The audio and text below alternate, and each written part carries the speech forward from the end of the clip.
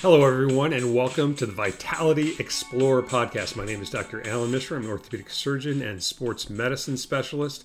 And this week, we're going to be talking about some things that I really know a fair amount about. That is muscle and tendon and disorders of those and why muscle really matters. But let's start out with a very cool quote from Thomas Edison.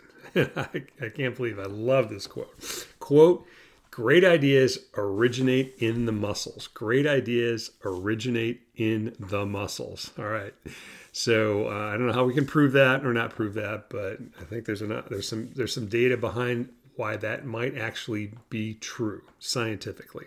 So on the Vitality Explorer podcast, our goal, our mission, as always, is to improve your physical, mental, social, and or spiritual well-being and to enhance your overall vitality. If you're enjoying what you're listening to, please leave us a 5-star rating on Apple Podcasts, Spotify, or wherever you get your podcasts. We adhere to 2 core principles on this, and that is number 1, vitality is a skill. And if it's a skill, I can help teach you and me how to do certain things that will improve our vitality. And it's also a gift you give yourself by taking ownership over your decisions. So let's jump right into muscle. We're going to talk about tendon, and this is actually a special version of the podcast because what I'm going to do is sort of recapitulate the lecture I gave last weekend at a large regenerative medicine meeting in Scottsdale about tendonitis and biologic treatments for tendonitis. But I think it's better to start this week with muscle because muscle and tendons are connected. And this is a post that was up on the Vitality Explorer Substack site where you can see all the references. But this one was entitled Muscles and Myokines Matter and Why Resistance Training is Crucial to Your Vitality. So there's a little image you can see up there of myokines being released from muscle after contracting a biceps tendon. But let's slow down and say something that's critically important. Muscle matters to your vitality, period. Full stop. Now, we've talked about this before in Vitality Explorers, but it's absolutely worth repeating. Intuitively, we know that muscle matters to our well-being. And muscle's primary function is to work through our tendons to contract our joints. Now, this results in movement of our arms, our fingers, our legs, and our bodies. But what staggers me still to this very minute that this is being recorded is how few physicians understand that muscle also functions like an endocrine organ. And an endocrine organ is something like your pancreas that spits out insulin or your thyroid that releases thyroid-related hormones. But what was amazing to me is how few people, and especially how few healthcare professionals, understand that resistance training, obviously contracting your muscles, that could be lifting weights, using rubber bands, riding an exercise bike, does result in changes in your muscle, but it also results in humoral, meaning like things that are coming out of the muscle, and immune responses. And myokines are the powerful molecules released by our muscles when they contract, and that's spelled myokines. And these molecules, this is a quote from a paper, have, quote, a high potency for retaining or regaining health. Myokines also have positive effects on our metabolic, cardiovascular, mental, and immunological processes. And that's according to this article called Myokines and Resistance Training, a Narrative Review. Again, you can see the references to this on the Vitality Explorer Substack site. I've also put up a short 30-second video explaining sort of how and why myokines are important. So you can see that up there. But when we contract our muscles, there's different ways we can do that. We can do it sort of under a high load, low repetition resistance training, and that can lead to protein synthesis within the muscles. This enhances our muscle growth, also known as hypertrophy, or it can be low load, high repetition. All right, so that would be, so our high load, low repetition would be sort of what is your, how many things can you do 1, 2, or 3 reps of versus the other way around? How many can you do low load, lower weight, lower load, but high repetition, say 10, 12, or 15 reps? Now, when you do that low load, high rep, that improves your I'm going to say some big words here, mitochondrial biogenesis. And remember from like 8th or 9th grade biology, your mitochondria are the little powerhouses of your cells. So one can lead to that high load, low repetition can lead to enhancement or improvement in the size of your muscle hypertrophy. But what's forgotten is the low load, high rep can improve the mitochondria or the powerhouse. So I think there's value in doing both of those. And what's not perfectly figured out yet is, which one of those are optimal for the release of myokines. And one myokine I'd like to sort of highlight, and we've talked briefly about this in the past, but that's BDNF. That's brain-derived neurotrophic factor. And I think that's probably the most important myokine release from your muscle. And it gets back to that quote from Edison about ideas coming from our muscle. But BDNF is really important because it strengthens the neuromuscular junctions and can also enhance muscle regeneration. And there's some data about this, and there's some graphics about this up on the Vitality Explorer Substack site. But I think if we cut to the analysis and recommendations, again, don't start any exercise routine without consulting with your own personal physician. But there is massive scientific data confirming the value of muscle for our longevity and vitality. And it's also important for us to understand that our muscles are modifiable until the day we die. That means we can improve or enhance them with resistive exercises. That doesn't matter whether you're 8 or all the way to 98, all right? And here's the action suggestion. And again, check with your doctors to make sure this is okay, but begin today to lift some weights or do some resistance training. Now, here's some options. You can just do a biceps curl. All right, and a biceps curl is just, bending your elbow and bringing your hand towards your face. Take a 5-pound weight, take a 3-pound weight, take a 1-pound weight, whatever it is. Pull that towards your hand towards your shoulder, and then slowly let it back down. That's called a biceps curl. Second is rotator cuff exercises with elastic rubber bands. That's sort of rotating your shoulder out to the side and going back and forth slowly. And don't forget that an exercise bike is really a form of resistance training, and it can absolutely help build your leg muscles. I use that all the time for my patients who have knee osteoarthritis, back pain, hip pain. Riding a bike is a really, really valuable tool to help maintain your lower extremity strength and flexibility. In fact, I joke sometimes in saying that the exercise bike is really the fountain of youth. So when you think about this idea of muscles and why they matter and why resistance training is crucial to our vitality, I encourage you to look at the Vitality Explorer Substack site for more details of this. We are going to lean really, really deeply into muscle this year on Vitality Explorers because it can also help with your cognition, as we've talked about in the past. There's another post that I put up last year called Muscle Smashes Cancer. It's just all over the place about how the value of muscle is for our vitality. So we're gonna shift now, and we're gonna talk about a 21st century approach to tendinopathy, or sort of how to biohack your tendons. And the reason why I wanted to do these together is, remember, a tendon is just a connection between a muscle and bone, or functions to help move your joint. All right, but they can go wrong, and we sometimes forget about our tendons until they start to bother you. And this lecture that I'm about to do in an audio form is something that I gave this past weekend at a regenerative medicine meeting called the IOF Max Experience in Scottsdale, Arizona. You can actually see a full video of this for the paid subscribers on the Vitality Explorer Substack site. But sort of the subtitle of my talk is Lessons Learned from 25 Years of Treating Tennis Elbow. Didn't really want to admit that, but that's kind of true. So we started this off with a case study, and here's the case study. It's a 50-plus-year-old male, 20-plus years of manual labor, increasing data entry, and it had 4 months of pain in the outside part of the elbow after adding in more weights, but no acute injury. And what you're going to learn here, and I'm going to try to give the lay version of this, but it's based on a book chapter that I wrote for a book published by the American Academy of Orthopedic Surgery called Orthobiologics. And the book chapter was called Tendon Management, Protection, and Repair. And this is something I have been passionate about for my entire career. I published a lot of articles and book chapters on it, but tendon-related issues or tendinopathy, which includes things like acute tendinitis that can occur after, say, running up in the hills, and a tendon tear that can occur if you snap your Achilles tendon, or if you fall on an outstretched hand skiing, you can tear your rotator cuff. But it's a very, very common problem. There's variable pain and variable limb dysfunction. But what's unfortunate is that there's been a rising prevalence in the 21st century. Okay, so since the beginning of this century, we've had increasing problems with tendons that are associated with a variety of different joints, and that includes your rotator cuff, which is at your shoulder, your epicondylar tendons, it's your elbow, your gluteal tendons, which are at your hip, your patellar tendon, which is at your knee, and your Achilles tendon, which is obviously way down at your ankle.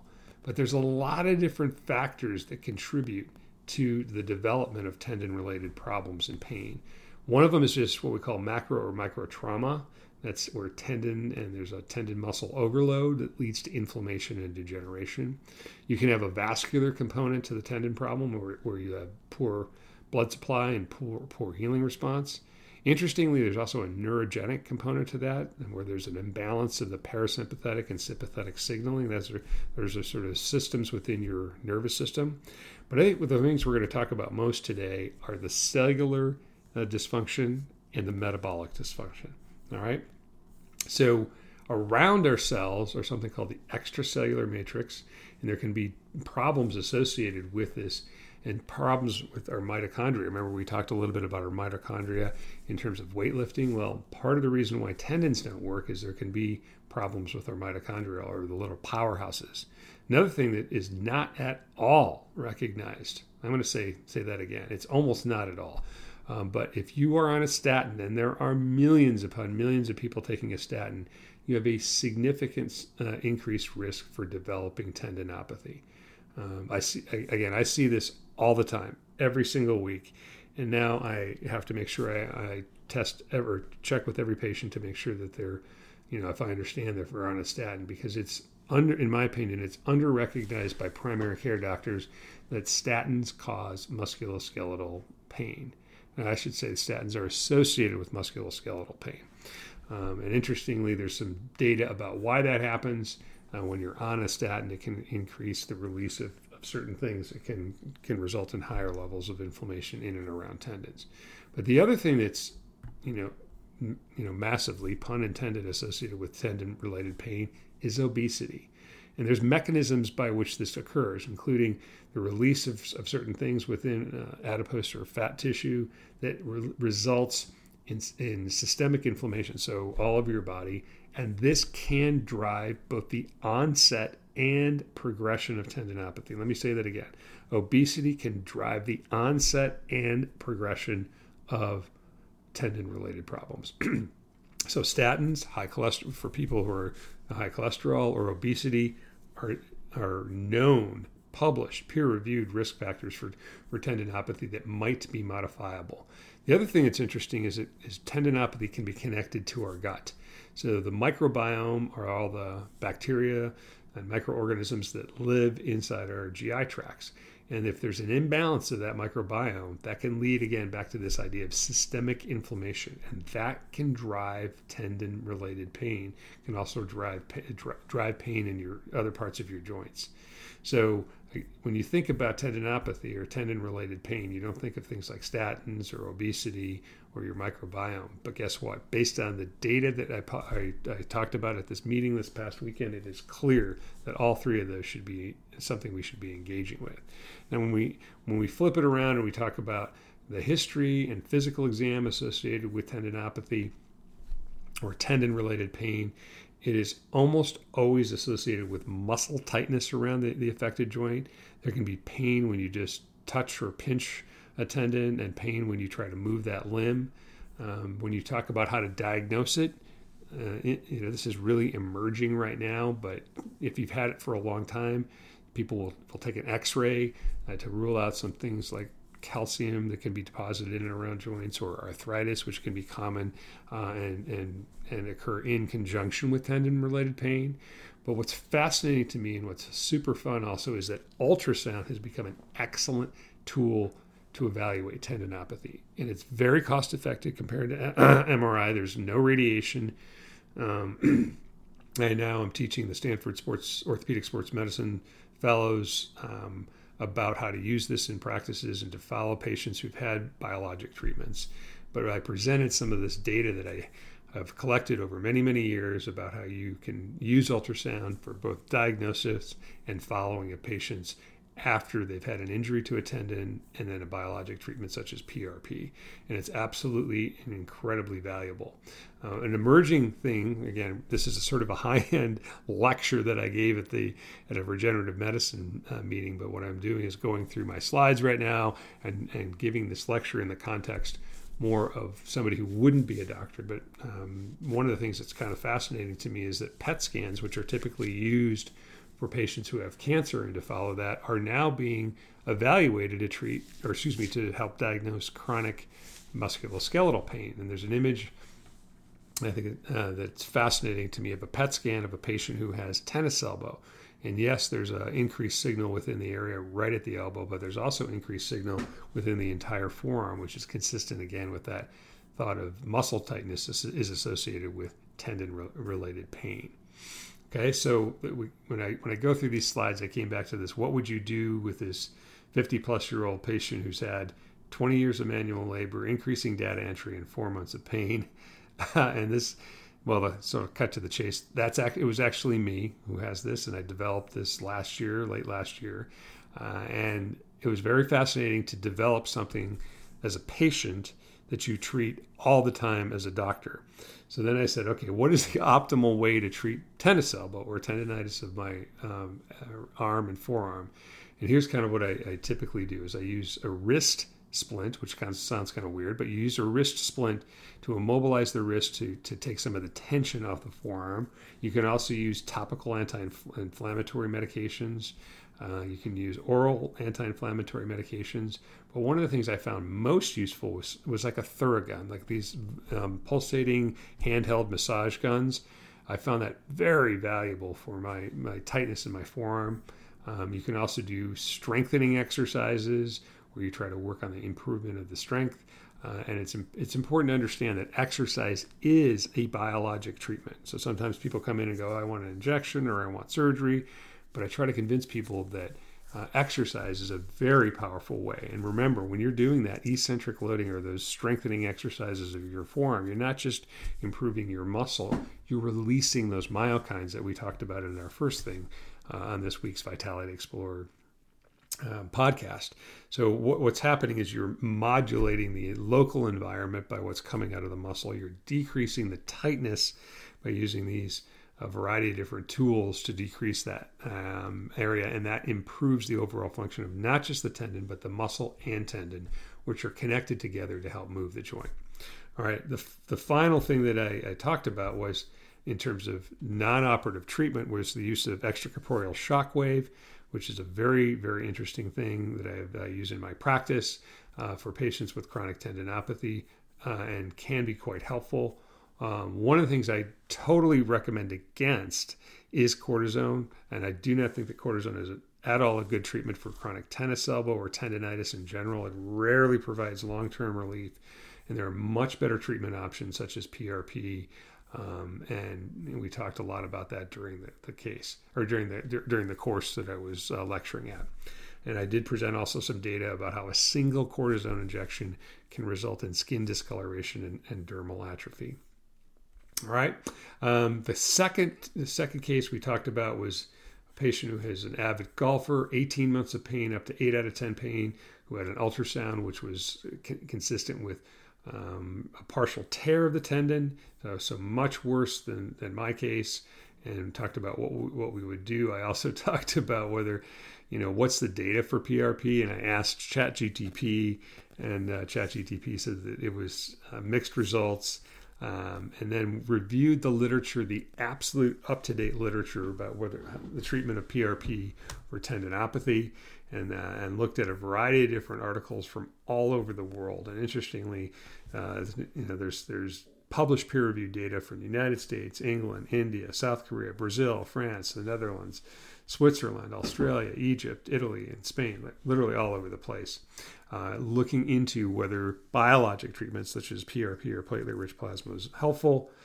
This goes all the way back to a paper that I wrote back in 2006 that showed that PRP could be effective in the treatment of chronic tennis elbow. That has actually turned into the number one most cited elbow surgery article since the turn of the century, 2000, and the number 5 most cited article of all time. That led to a prospective randomized trial of 230 patients that showed that PRP was significantly more effective than just something called dry needling of the elbow. And this is actually what I quote to my patients who have chronic tendon pain at the elbow, that you have an 82% chance of getting better versus a 60% chance of getting better using the active control. Now, that's published in the American Journal of Sports Medicine. That's based on a prospective randomized trial, which means that even PRP is not always effective for this, but it's better than cortisone for sure. Similar findings have been found in gluteal tendinopathy, but when you take a look at all of the data and you put it all together for tendon-related issues, PRP for tennis elbow has the best data. I think the second is for hip tendinitis or gluteal tendinopathy, and then things like patellar tendinopathy or rotator cuff tendinopathy, way less evidence to supporting it, and for Achilles tendinopathy, not much really at all. So this has led to review articles in 2024 to say that there's a paucity of evidence, high quality evidence to use PRP for all types of tendinopathy, and that some of the evidence is inconclusive.